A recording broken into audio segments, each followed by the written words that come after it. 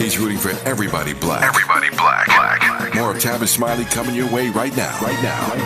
I'm Tavis Smiley. Our guest this hour is Stacy Spikes. He is the entrepreneur and founder of MoviePass. We'll tell you the story behind that in a moment.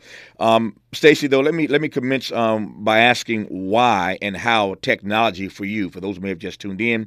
I mentioned minutes ago that you are on the list of the 21 most influential black folk in technology. For you, how and why technology? You know, technology is always looking forward, and I know that for me, I'm deeply curious about what's around the corner, what's coming. Technology in whatever form it is, I don't care if it's the shoes on your feet or your phone or anything. Something is going to come in the future that's going to disrupt that, and I've always, ever since I've been a little kid, been curious about what is that next new thing that's coming? And so that I just have a natural curiosity about it. Mm-hmm. I take your point that technology is always about looking forward, and yet I wonder whether or not sometimes these advances, in fact, have the effect of taking us backwards, if you follow me. Definitely. There's a great book called Alone Together, and it's an MIT professor who talked about how families can be in the exact same house and no one's talking to each other, but this one's on an iPad, that one's on a phone, that one's playing a video game, and yet they're not communicating the way we used to around the dinner table.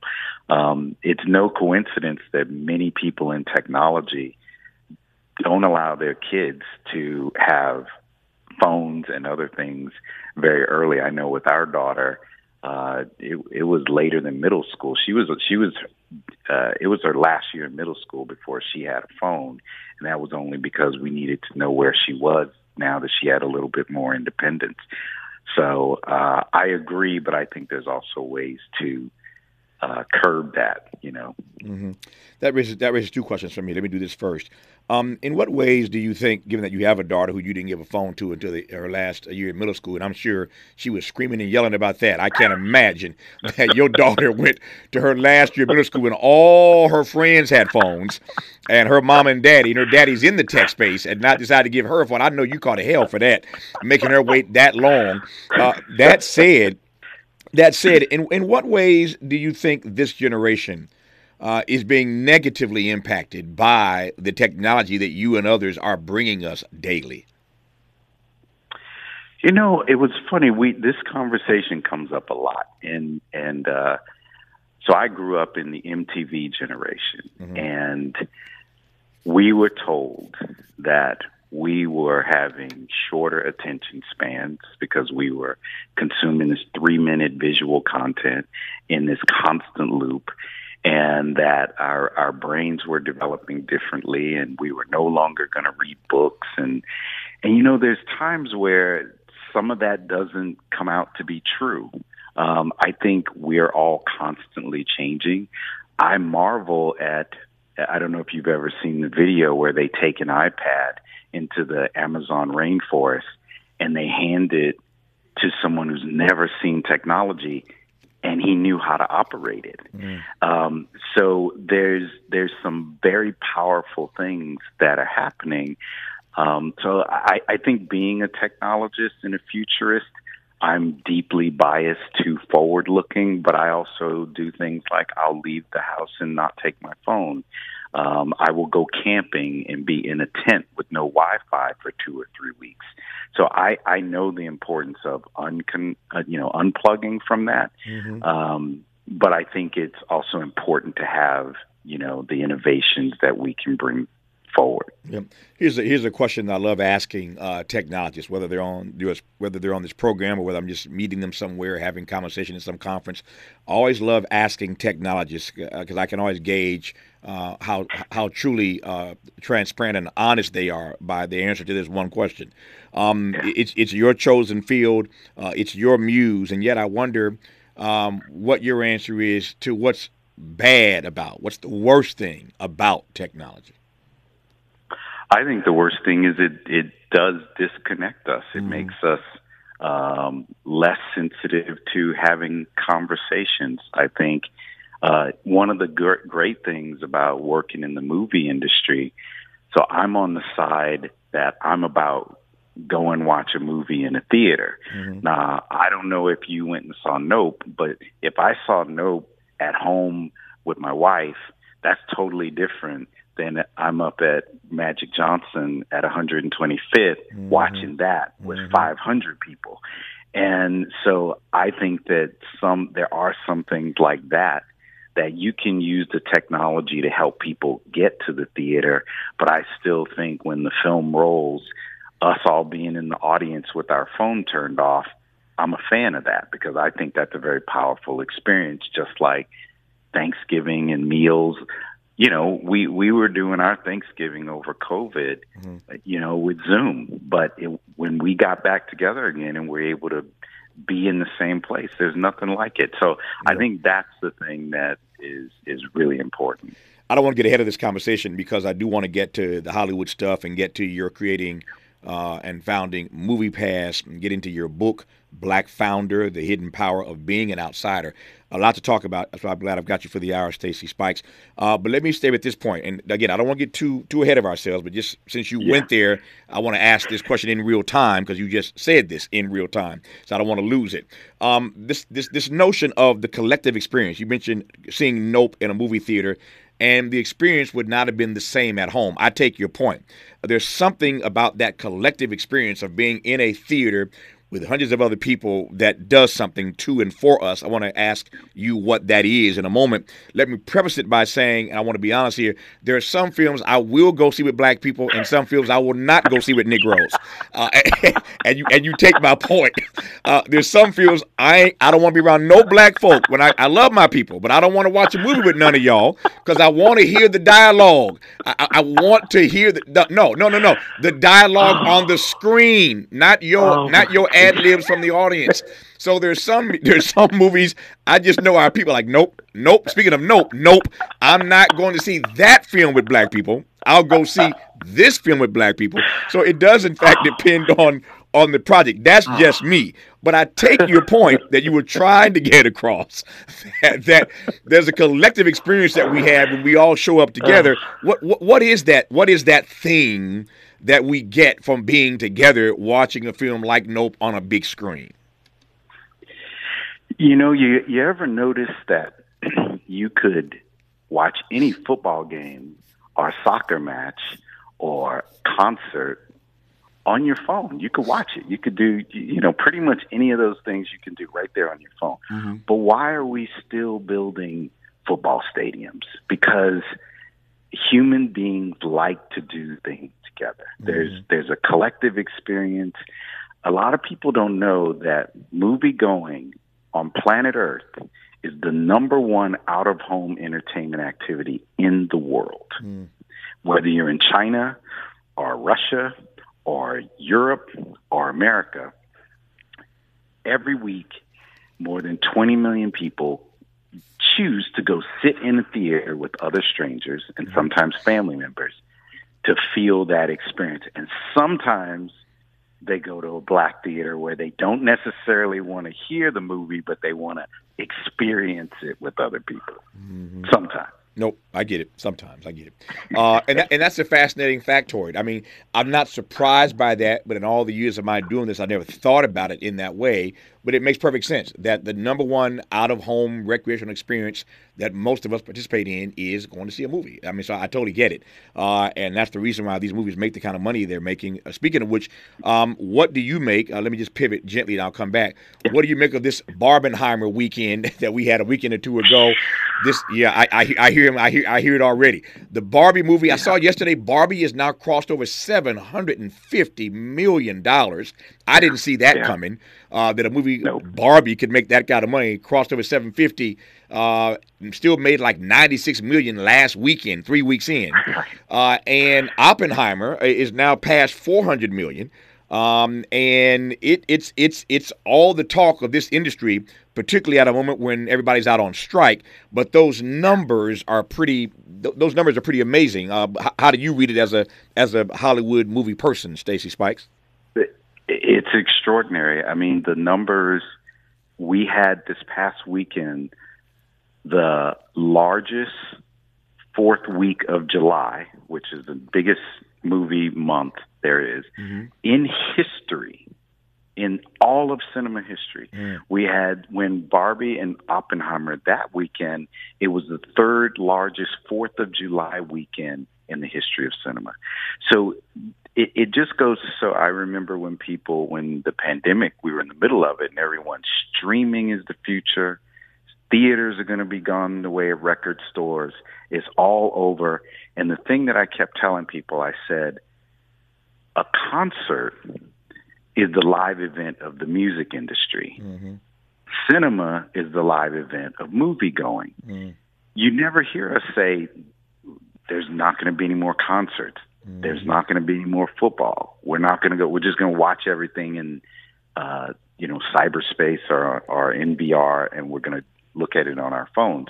So I really believe that you're seeing a resurgence and a reminder to so many people who really love that communal experience that's only second to going to church or synagogue, you know. To your point, are there ways in which you think this strike, this Hollywood strike, as you know, SAG-AFTRA, which I'm a member, SAG-AFTRA is out on strike, along with our brothers and sisters in the Writers Guild. So everybody, this whole town, this station's heard across the nation, and now we're in syndication nationally. Thank you for that, everybody. But we're flagshipped in Los Angeles. I sit in Leimert Park right now, and this whole town is shut down because the writers are out, the actors are out, everybody's out. We're on strike right now. Are there ways in which you think this strike, if extended, if it goes too long, ends up hurting your industry, ends up doing irreparable damage? I think now the baseball strike years ago and other strikes I can think of, that it took a long time for these industries to recover from a strike that was extended. At the moment, as you know, there are no talks even scheduled in the strike in this town right now. So if this goes on too long, what's your sense of how what the damage is going to be to your beloved industry? Like anything, I think the fact is we're just coming out of COVID. You're seeing Regal start to emerge out of bankruptcy. AMC had its best month in 4 or 5 years, something like that. So people are just starting to get back their feet back underneath them. But we're looking at a lot of COVID or just end of COVID content that had been pushed back. So what'll happen is, if this goes on too long, you have a pipeline that they're not editing stuff, they're not working on anything, everything's frozen, and downstream that's going to cause a lack of content, and you're going to have a problem. Yeah, I was reading just last night that I guess it's Haunted House, the Disney film Haunted House. It basically tanked this weekend. Disney's had a bad run of late. And at one point they were number one for years running. They've had a bad run of late. This was a major opportunity for Tiffany Haddish. A great cast. Rosario Dawson made an amazing cast of actors in this film. It did not do well. Now, having said that, it didn't score particularly well going into theaters.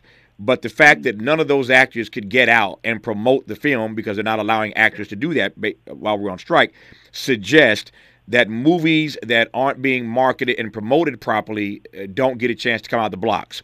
And I'm sure if Tiffany Haddish were here right now, she'd say, Tavis, it wasn't a bad film, and Disney may have had a bad run of late, but this film is a good film. It did not do well because we didn't get a chance to come on KBLA and other stations, WBOK, other stations across the country, and promote the film. That's what they would argue. I was thinking about Denzel.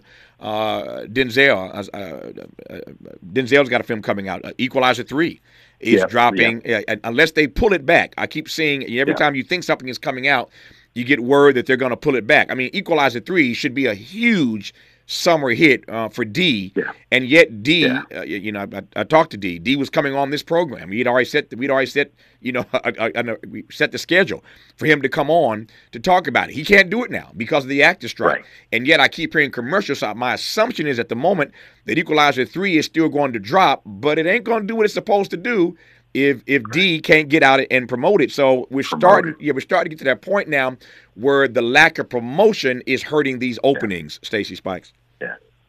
Yeah, I agree with that. The only thing I would push back a little bit is on Barbenheimer.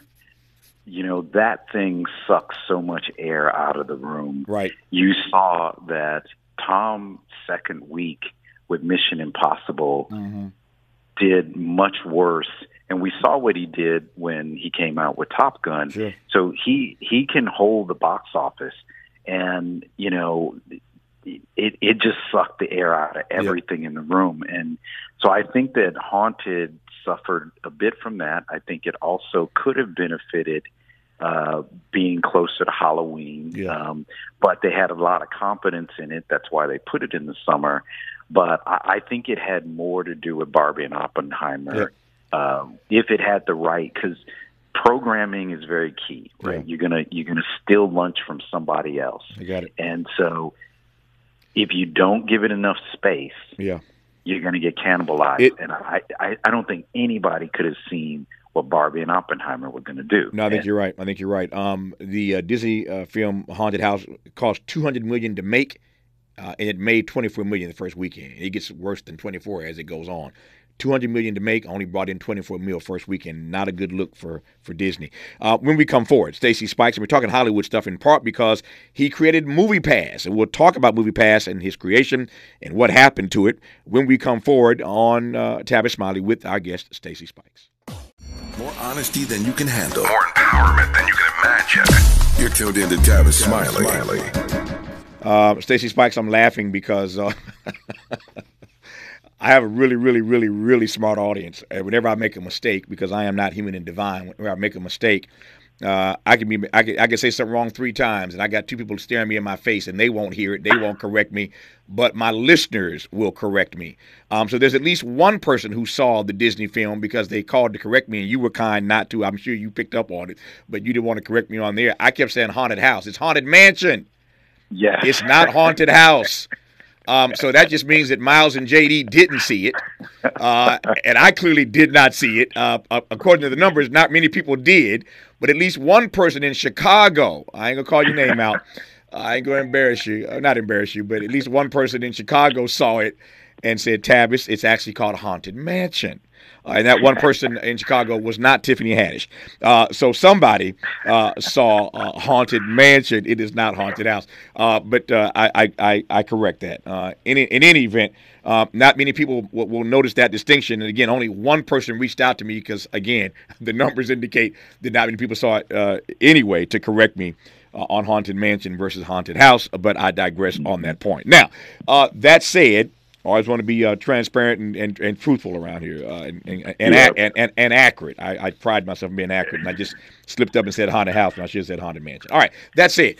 Back to Stacy Spikes. In case you just tuned in, Stacy Spikes has a new book out. It's called Black Founder, The Hidden Power of Being an Outsider. He is a black technologist and a good one. USA Today says he's one of the 21 most influential and important black folk in technology, and we'll talk more about his book when we move forward. We've been talking, at least we were for the past few minutes, about Hollywood stuff, because once again, he is the founder of MoviePass. Now, there's a fascinating story that goes with how this black technologist founded MoviePass, how he lost MoviePass, and how he got MoviePass back again. It's a good thing we have an hour because it takes a while to unpack these stories. So I'm going to give you a few minutes, Stacy Spikes, to tell me how our brother created MoviePass that we all know about, how our brother lost MoviePass, and how our brother got MoviePass back again. I pass the mic to you, Stacy Spikes.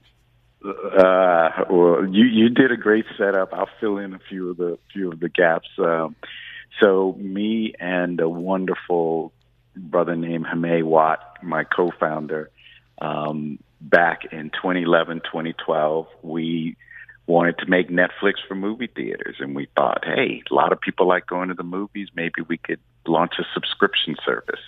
And we worked really hard. We, got lucky with some great investors. And we were able to get it up on its feet. And for 5 years, we did our thing. And a lot of people respected the brand. And in 2017, we got a buy offer, and a private equity group wanted to come in. And one of the requirements, the price point was $30 a month for an all-you-can-eat. You could go to the movies every single day if you wanted, to any theater you wanted. Well, they came in and said, well, we want to make it grow faster. Netflix is $10 a month. Let's make this service $10 a month. And I said, well, that's a little cheap because that's cheaper than the average movie ticket. And I don't know how that's going to work. And they said, well, you know what? We know what we're doing. We're buying you. You're not buying us.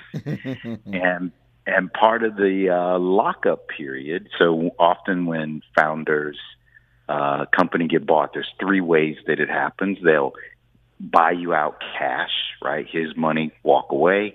They will do a cash stock mixture. So here's some cash, here's some of our stock. And then there's purely stock. Well, we were in the middle. We were part cash, part stock. And what they will do is they'll have what's called a lockup period because they don't want the founders just to walk out the door. And then people who are excited about the brand say, well, wait, why did Elon Musk or so-and-so just leave the company, right? So they'll keep you around for about a year or two for transition. So we had this lockup period, which we couldn't exercise our exit, and it was 12 months. So we put the $10 price point. We think we're going to add 100,000 people, and we ended up adding in a few months.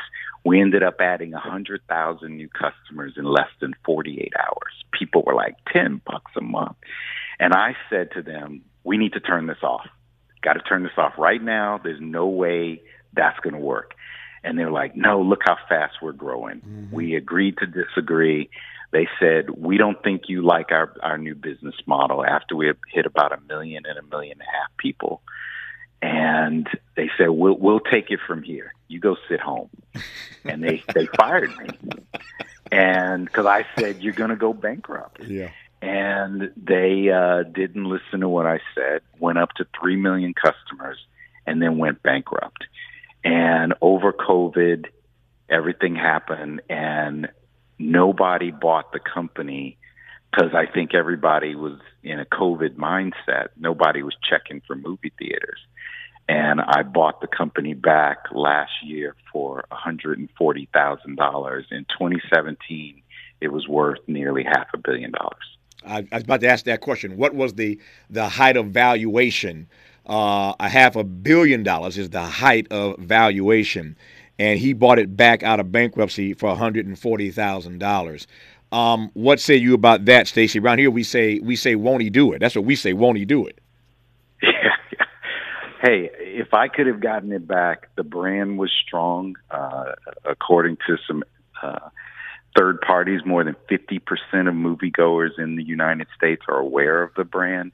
It is very hard to build a brand, and we had built one very successfully. And so if I could bring it back, I looked at historically, whether it was Steve Jobs or when Michael Dell went back and took over Dell Computers. There's been a few times in American business history where the founders came back and they were able to finish the mission that they were trying to do to build a great company. Yep.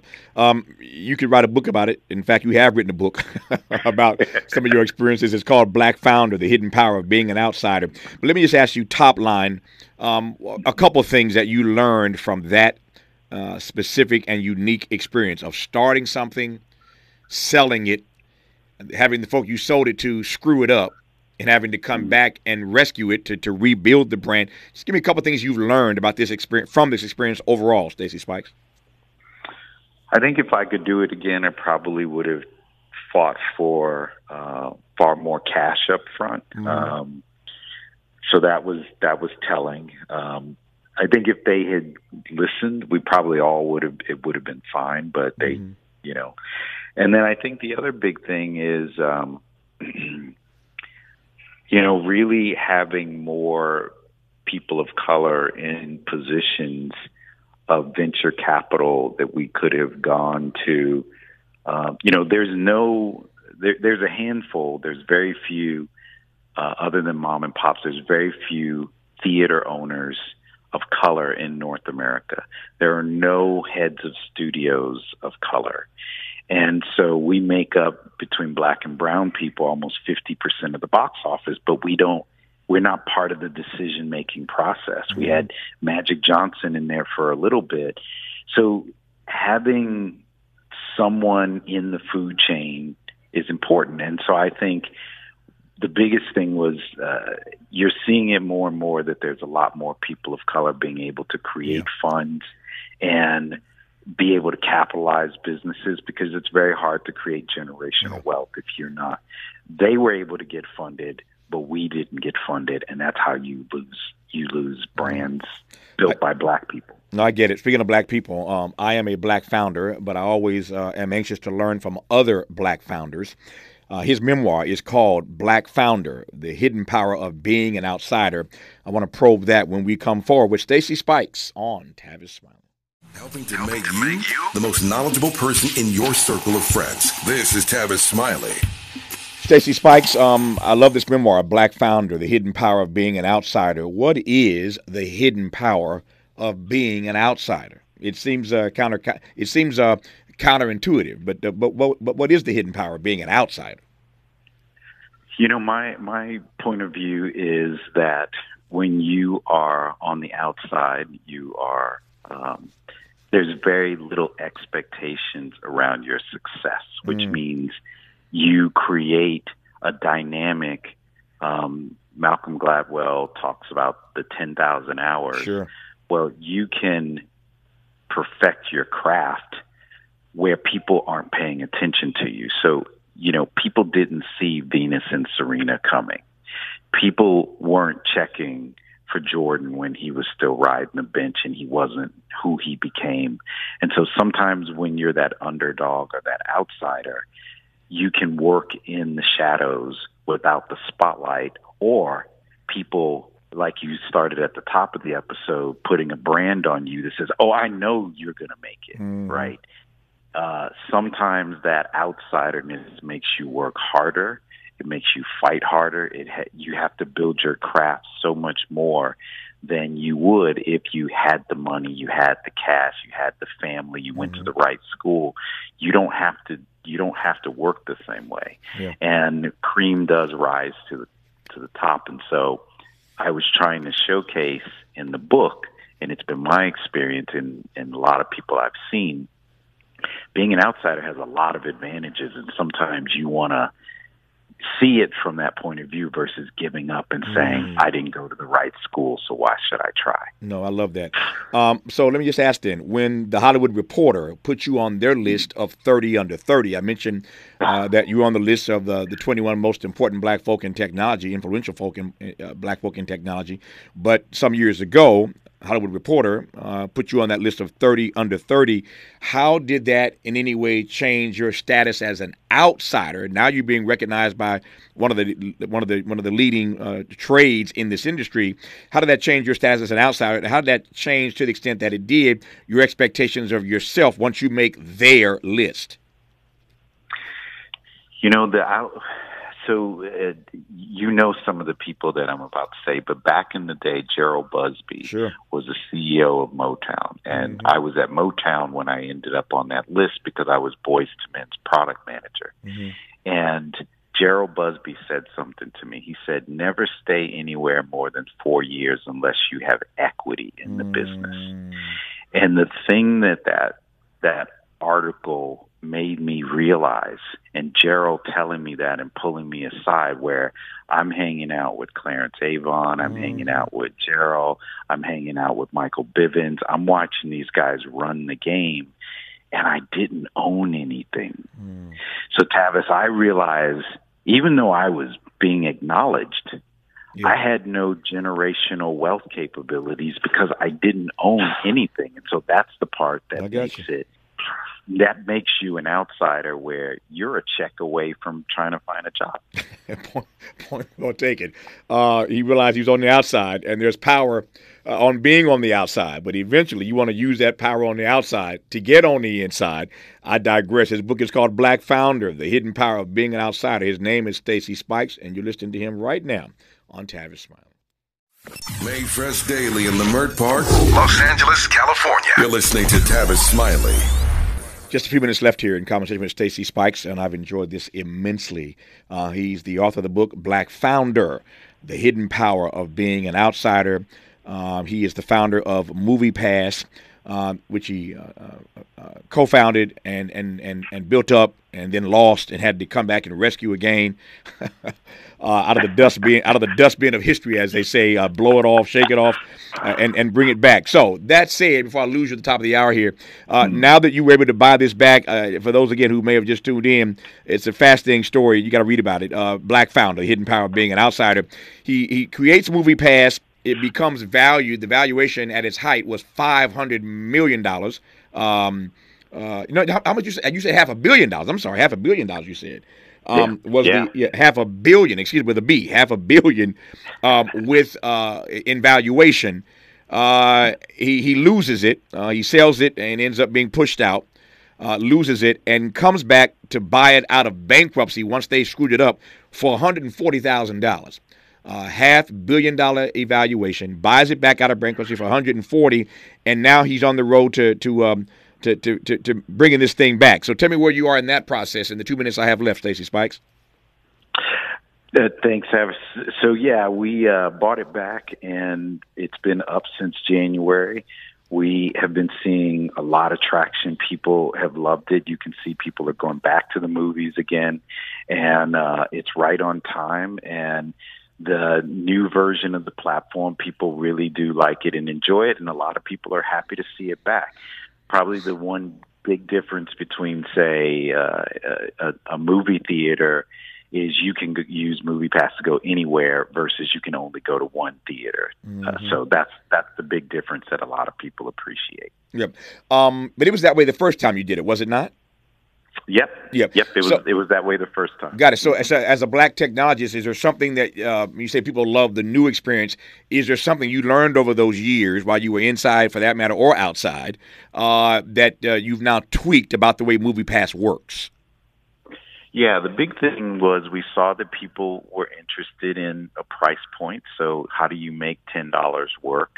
How do you make $20 or $30 work, where it was set at those different levels? And so we used a point system with credits that now you can get so many credits at a $10 level or $30.